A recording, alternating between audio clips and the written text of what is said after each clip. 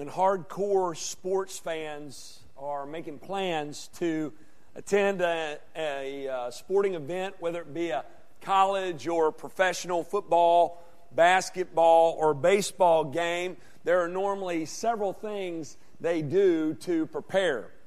The first thing they do is they clear out their schedule for that day.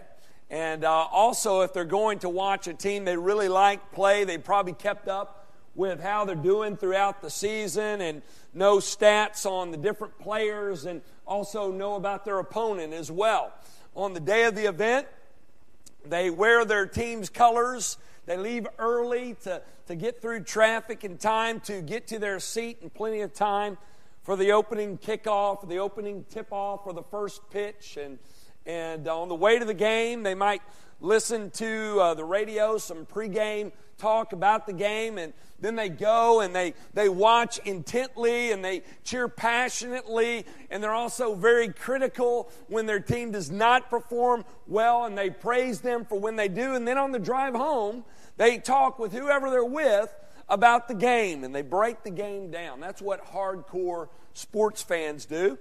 If you're a lover of music, it looks similar for you. If you love music and you make plans to go to a concert of your favorite music group, there are a lot of things that you do to prepare as well. You clear out your schedule for that event, and you go with others who share your love of this particular group, and you may listen to their CDs on the ride to the concert. You get there in plenty of time to listen to every song. You sing every word, and when they leave, you stay around just a little bit longer, hoping they'll come back out and play a couple of more songs, right? And then on the ride home, you talk with your friends about the songs you love that they played and the songs you wish they would have played, right?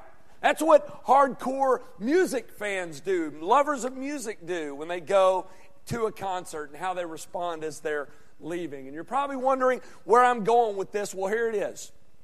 Believers, how do you, as followers of Jesus, as children of God, lovers of His church and of His Word, which you should be if you're a follower of His, how do you prepare to hear His Word each and every week, and what is your response after God's Word is preached? If you have your Bibles, turn to Acts chapter 17. We're continuing our study through the book of Acts entitled To the Ends of the Earth.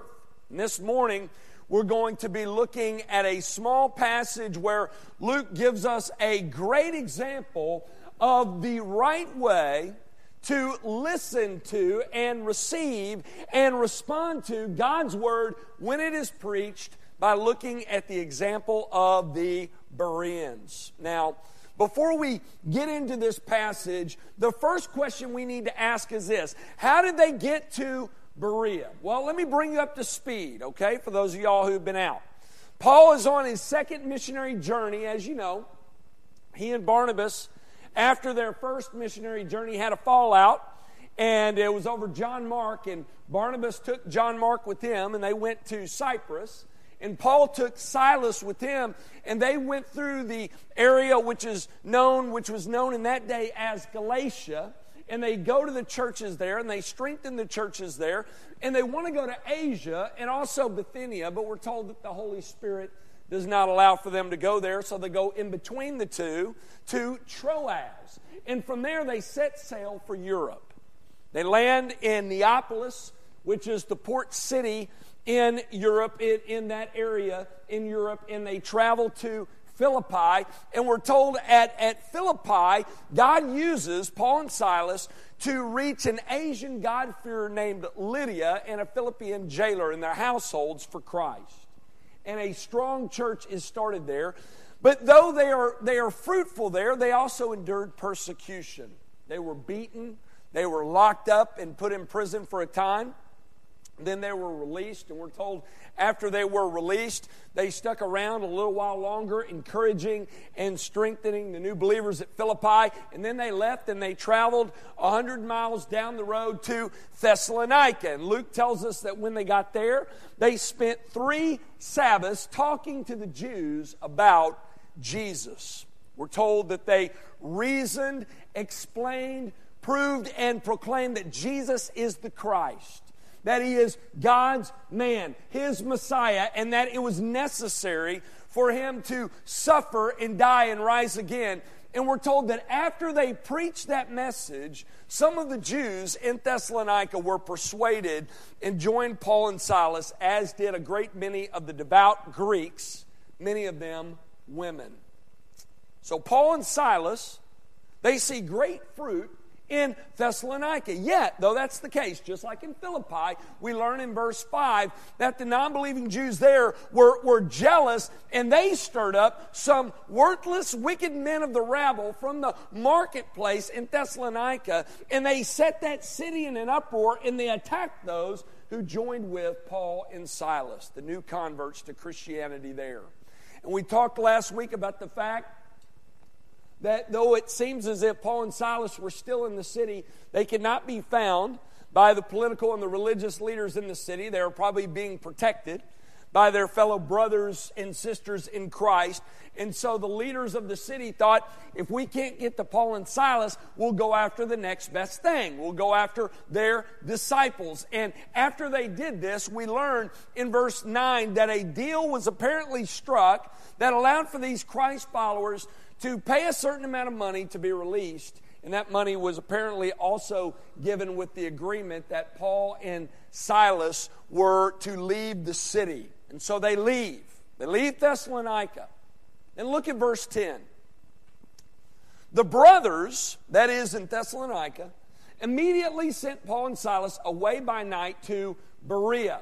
And when they arrived, they went into the Jewish synagogue. So after staying some time in Thessalonica, Paul and Silas have no other option. They have to leave, and the believers send them away by night to Berea. Now let's look at where Berea is on the map. Check out the map once again. This is Paul's second missionary journey, and the last red square there to the far left-hand side of the map, that is Thessalonica, and then they traveled to Berea. Go to the next one there. And that's Berea right there, right? Side by side. Thessalonica was 100 miles down the road from Philippi, and Berea was 50 miles from Thessalonica. More than a day's journey west to Berea, okay? And when they get to Berea, they follow the normal pattern. They go to the synagogue, but there is something different about this synagogue. They encounter some unique Jews in Berea. These Jews were different in character than the Jews in Thessalonica. God had already been doing a work in the hearts and lives of the hearers there in Berea. And we learn in Acts that He often does this. He goes ahead and He prepares the hearts of the hearers before they hear the message. And apparently He was doing this work here. Listen to how Luke describes them. Look at verse 11. He says, now these Jews, the Jews from Berea, were more noble than those in Thessalonica. They received the word with all eagerness, examining the Scriptures daily to see if these things were so. We learn here that these Jews, the Jews in Berea, were very different from the others that he and Barnabas encountered on their first missionary journey, and he and Silas had encountered on his second missionary journey. They had been trained on how to properly handle God's Word. They had been taught the importance of God's Word, and God had been doing a work in their heart and life because they had a desire to understand it so that they could respond to it properly. And we're going to find that when Paul comes in and explains the Scriptures to them, they receive that message as they should. Luke tells us three things these Bereans do when Paul preaches God's Word to them that benefit them in a great way spiritually. And there is wonderful application to be made here by us as we examine how this group of Berean Jews received the preaching and teaching of God's Word. Notice first, point number one, that they received the Word with eagerness. They received the Word of God with eagerness. Look at the first part of verse 11 again. Now, these Jews were more noble than those in Thessalonica. They received the word with all eagerness. Again, we see Luke sets these Bereans apart from the Jews in Thessalonica. He says they were more noble. Why? They received the word of God with all eagerness. Now, notice it doesn't say here they received Paul's words with eagerness, but the word with eagerness. They were not there just to hear from this impressive Jew who had received superior training and had an impressive pedigree. We're told here that the Bereans were there for the word. And they received the word when it was preached with all eagerness. They were eager to hear the word of God preached. That's what they longed for. That's what they looked forward to more than anything else. The Jews in that synagogue in Berea were not there hearing God's word preached because of who the guest speaker was. They were not just there out of a sense of obligation. They were not just there because it was routine, because it was the normal weekly thing to do. Are you with me? Are you hearing me? They were there because they wanted the word. They were eager to hear the word of God preached. Believers, are you here this morning because you want the word? Is that the reason why you're here? Like we mentioned earlier, it's amazing to me how full of anticipation we can be about a sporting event or a concert, and how little our emotions are stirred when we think about God's word. The Bereans wanted the word, and they were filled with eagerness to hear his word preached. They longed to hear the word of God proclaimed. Now, how do we get here? How do we get here? I think if some of you in here were honest this morning, you would say you don't share this excitement. The excitement that the Bereans had to hear the word of God preached, and you know that your attitude's not right, but you don't know how things can change. What's important to remember that this doesn't occur naturally, does it? We don't naturally desire the things of God. We don't naturally long to hear his word, the truth of his word, and apply his word. Our hearts have to be changed from the inside out. And like I said, God was obviously doing a work in the hearts and lives of the hearers there in Berea. We have to have our hearts changed. But even after that, Paul says in 1 Timothy 4:7 that we as believers are to discipline ourselves, train ourselves for the purpose of godliness. Though it is God who works in you to will and to do, listen, believers, God's word is also crystal clear that we're to work out what God is working in us. That's Philippians chapter 2, 12 through 13. There's a popular phrase today that's used in Christian circles that says, let go and let God. No. It's not biblical. We're not to let go of God. We're to cling to God as he clings to us. We're to work out what he's working in us. That's sanctification. We got to start by getting into his word. We got to open our Bibles other than just in here. We have to read God's word. We got to study God's word. We got to meditate upon God's word. We got to apply God's word to our lives. And we got to let the Holy Spirit use God's word to change us from the inside out. And we have to share God's word with others and watch how it changes the lives of others. And when we do that, we will long to read it and study it and share it and hear it shared more and more.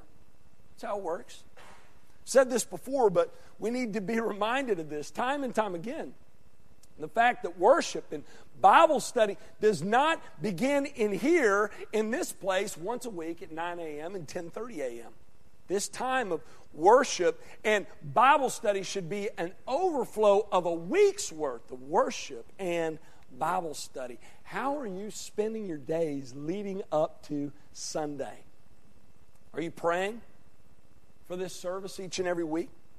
Praying that the Holy Spirit would stir up your hearts and stir up the hearts and lives of the hearer when his word is preached? Are you praying that people here at Fellowship will be instructed, but not only that, would be empowered, but not only that, would be transformed?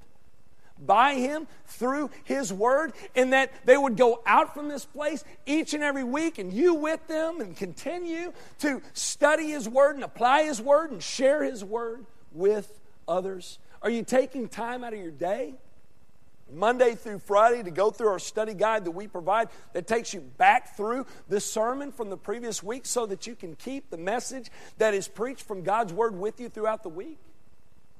When you're in here, are you taking notes as God's Word is being preached, or are you just tuning out?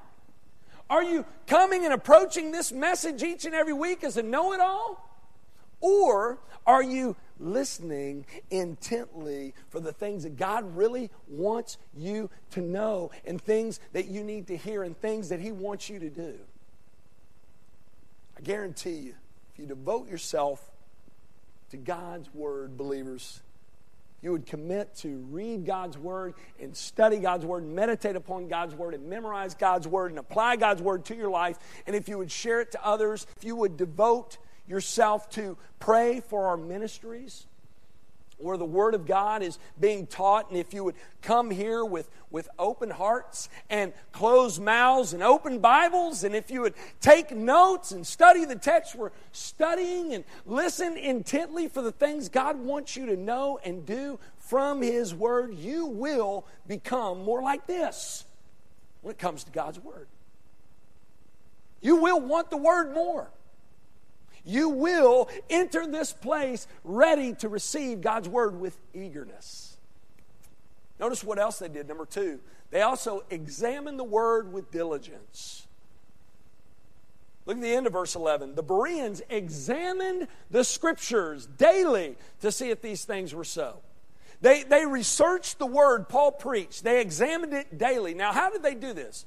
You see, in this day, they didn't have Bibles that they took to and from their place of worship like we do today. They didn't have copies of it in their homes. Now, many of the devout Jews had large portions of it memorized, but they could also go back to the synagogues during the week after the Sabbath to look through the set of scrolls. And apparently that's what the Bereans did for days after Paul's message to them. They went to the synagogue day after day, and they ransacked these scrolls, probably asking a variety of questions to the rabbis and to each other, asking questions to one another about what Paul said and whether or not what he said was true.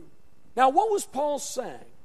Well, we're not told what he said specifically to the Bereans, but I think we can make a good guess that it's the same message he shared in every synagogue after his salvation.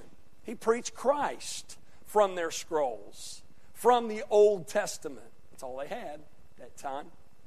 He preached Christ to them as he did to the Jews in Damascus and in Jerusalem and in Antioch and Pisidia and in Iconium, and with the Jewish and God-fearing women in Philippi and with the Jews in Thessalonica. He reasoned with them. He explained, proved, and proclaimed that Jesus is the Christ, that He's God's man, God's Messiah, that He was the fulfillment of all that God promised through His prophets and priests and kings, and about how He fulfilled these promises through His life and through His death and through His resurrection, about how it was necessary for Christ to suffer and die and rise again so that they could be forgiven of sin and made right with God once again, once and for all, through Jesus. That's the message that he preached. And again, we're told that after he preached that message, the Berean Jews examined the Scriptures daily and with diligence to see if Paul was speaking truth. See if what he was saying about Jesus was right or not. And get this, we're to do the exact same thing. Do you know that? We are. This is so important. Not just for you to hear the Word of God preached, but for you to take it upon yourself, believers, to search the Scriptures to see these things for yourself and to go even deeper than what's being preached. Listen, biblical illiteracy is at an all-time high today in the U.S. It is. I read recently the latest Barna report says that 82% of those who call themselves evangelicals believe that the Bible teaches that God helps those who help themselves. 63% could not name all 4 Gospels. 58% could not name half the 10 Commandments. 58% could not say for sure that it was Jesus who preached the Sermon on the Mount. 52% did not know there was a book called Jonah, and 48% did not know that there wasn't a book in the Bible called the Gospel of Thomas. We've got a problem on our hands. And maybe you're here this morning, you're thinking to yourself, to be honest with you, I don't know what all 4 Gospels are. Who wrote all 4 Gospels? I didn't know that Jonah was a book in the Bible. Listen, if this is you, don't get discouraged by what I'm saying here, but do get into God's Word.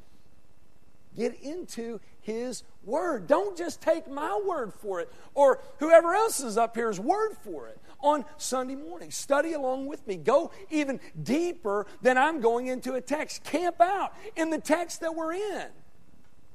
Spend time reading through it and studying through it throughout the week with your family. If it was right for the Bereans to study God's Word and search God's Word, it's right for you to do it as well. If it was right for the Bereans to check what Paul was saying with the Word of God, it's right for you to do it as well. In your notes, I provided for you some great questions to ask whenever you hear God's Word preached or if you don't hear it preached, okay? God's Word's not always being preached, unfortunately. But these are questions to ask when you hear anyone preaching. Here's the first question. Number 1, how much Scripture is in this sermon? It's a good question to ask. Is the sermon coming from the mind and the mouth of a man and the philosophies of the world, or is the pastor being driven by what God's Word is saying? That's an important question to ask. Second, how is Scripture being used in the sermon? Is the preacher just using a verse here and there and hanging it out without any context around it? Is he connecting verses that should not be connected together to make a point the Bible's not making? Or is he camping out in a text of Scripture and allowing what is said in the text drive what he says in the application that he makes? It's a very important question to ask. Next, is he keeping the main thing in his sermon? Is he focusing on the main truths in the text of Scripture? And is he focusing on the main truths that are repeated over and over again throughout the Word of God? Is he preaching regularly on the righteousness of God and the sinfulness of man, the person and work of Christ, and the need for man to repent and turn to Christ in faith? It's very important that pastors do not neglect the main thing and just camp out on second shelf issues. Next question.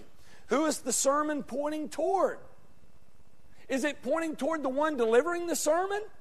Is it making that individual look great? Or is the sermon making God look great? Is it pointing to the God of the Scriptures and to man's sinfulness and need of a Savior? Is it pointing to the one who conquered sin and death for us, the Lord Jesus, by becoming sin for us and dying in our place? Which leads us to the last question, a very important question, number 5. How big is the Savior in the sermon? Very important question to ask. Paul was centered upon Christ throughout his ministry. It didn't matter where he was in the Scripture. And by the way, in the synagogue, he was in the Old Testament. He was centered upon Christ. Why? Because he was committed to teaching and preaching God's Word, which is centered upon Christ. Every book of the Bible whispers His name. Christ is the central focus of the Scriptures. Another reason why Christ is to be big in the sermon is because through Him and only through Him can we be saved. And after we're saved, Christ is the standard, the one whom we're to be striving to be like. That's why the Savior is to be big in the sermon when God's Word is preached. So these are great questions to ask. So one last point that I want to share with you that we learned from the Bereans on how to prepare for and to hear God's Word and receive God's Word when it is preached. Not only are we to receive the Word with eagerness and examine the Word with diligence, but we're also to respond to the Word in faith. We respond to the word in faith. That's what the Bereans did. Look at verse 12. Many of them, therefore, believed, with not a few Greek women of high standing as well as men. So notice there's a similar response here in Berea that there was in Thessalonica. In Acts chapter 17, verse 4, we are told that some of the Jews in Thessalonica were persuaded, as were a great many of the devout Greeks, the God-fearers, not a few of the leading women as well. Here in this text, we're told that in Berea, many Jews, that's more than some, right? So there's an even greater response of the Jews there in Berea. Many Jews believed, along with the Greeks, and many of those were women of high standing as well. So there is a great response in Berea. After they received the word with eagerness and examined the word with diligence, they responded to the word in faith. Folks, hear me when I say this. Scripture is crystal clear that we will, you will, I will, we will be held accountable for what we do and do not do with God's word when it is preached. You will, I will, we will be held accountable for what we do or do not do with Jesus when He is shared. You will, I will, we will be held accountable for what we do or do not do with this great salvation that God offers us through the person and work of His Son, Jesus. There were many in Berea who responded in repentance and faith, but there were many others who rejected this message. We're told of a few who did in verse 13. Look at it with me. Luke tells us, but when the Jews from Thessalonica learned that the word of God was proclaimed by Paul at Berea also, they came there too. They traveled 50 miles to Berea, more than a day's journey. And we're told that when they got there, they agitated and stirred up the crowd against Paul because he is the spokesperson of the group. So notice here, we learn that a group of unbelieving Jews from Thessalonica heard about what was taking place in Berea, and so they traveled to that city, and they stirred up the unbelievers in Berea, and they turned them against Paul. Verse 14. The brothers immediately sent Paul off on his way to the sea. He is going ahead to Athens. He's going on to Athens, and that's what we'll talk about next time, Paul in Athens. But Silas and Timothy. So notice Timothy is back with Silas once again. They left him in Philippi. Now he meets back up with him in Berea, and they remain there. Verse 15. Those who conducted Paul brought him as far as Athens, and after receiving a command for Silas and Timothy to come to him as soon as possible, they departed. So they took Paul to Athens, and he sent them back for Silas and for Timothy to come and join him in Athens. All right, so that's where we're going to be next time with Paul in Athens. But let's turn our focus briefly back to Berea. I want to remind you again, there was a great response in this city, wasn't there? There was. Though Paul was forced to go, there was a great response already taking place there in Berea. After they received God's word and examined God's word, they responded to God's word in faith. Listen, when you hear the truth of God's word explained, there is to be a response from you.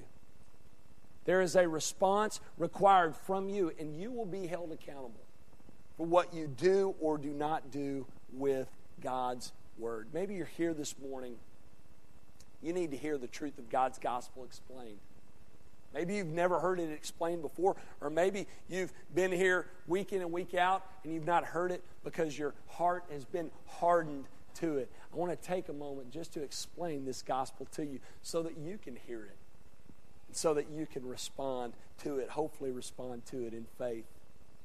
Maybe you're here, and the reason why you're here this morning is because you know that something is amiss in your life. You don't know what that certain something is. Maybe you're here, and up to this point in your life, you've been going at life on your own, apart from and opposed to God, but you've come up at a dead end. You're at the end of your rope.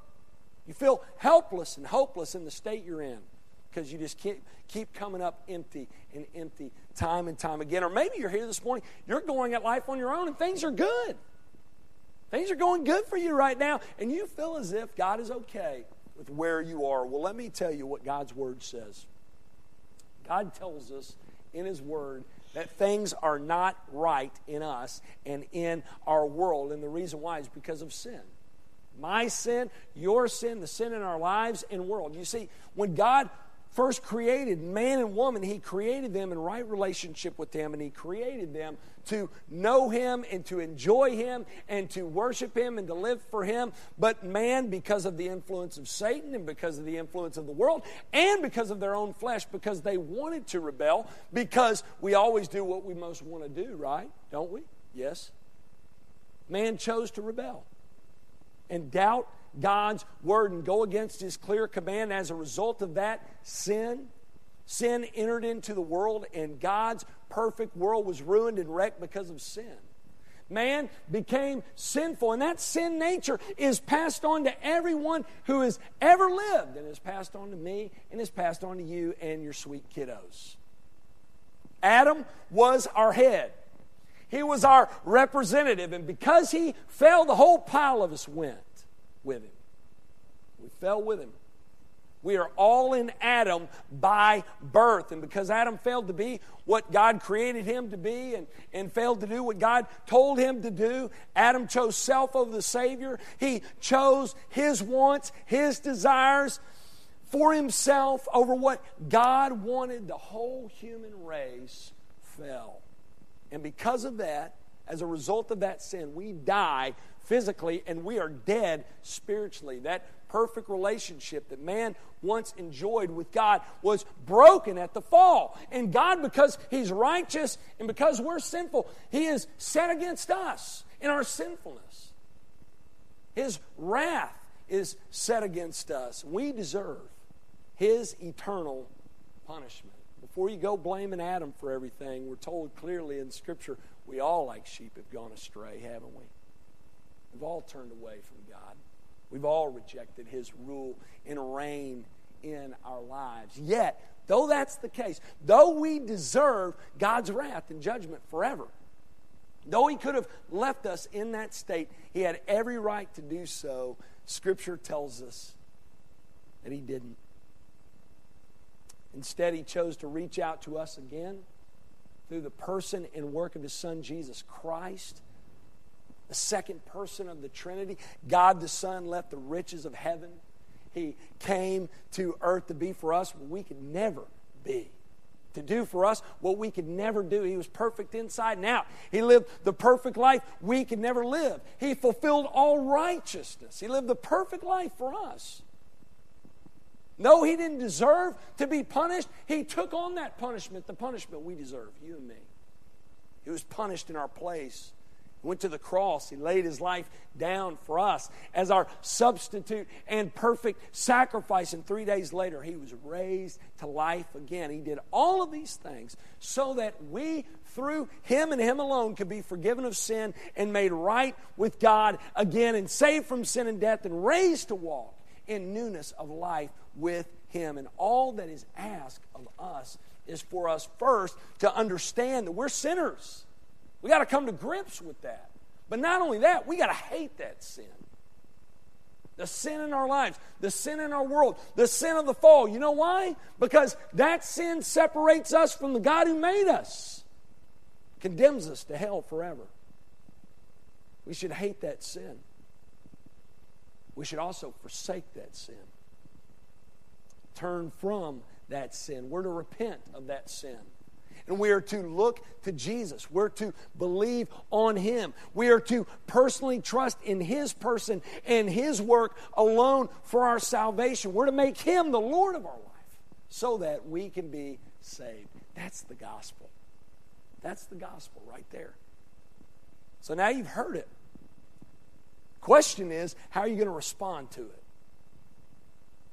Are you going to respond by giving your life to Jesus so that you can be saved from sin and death, or are you going to reject His message and be condemned? Only two choices. Only two. I pray today be the day you turn from your sin if you have not. You look to Jesus and believe on Him and personally trust in Him and in Him alone for your salvation so that you can be saved. Let's pray.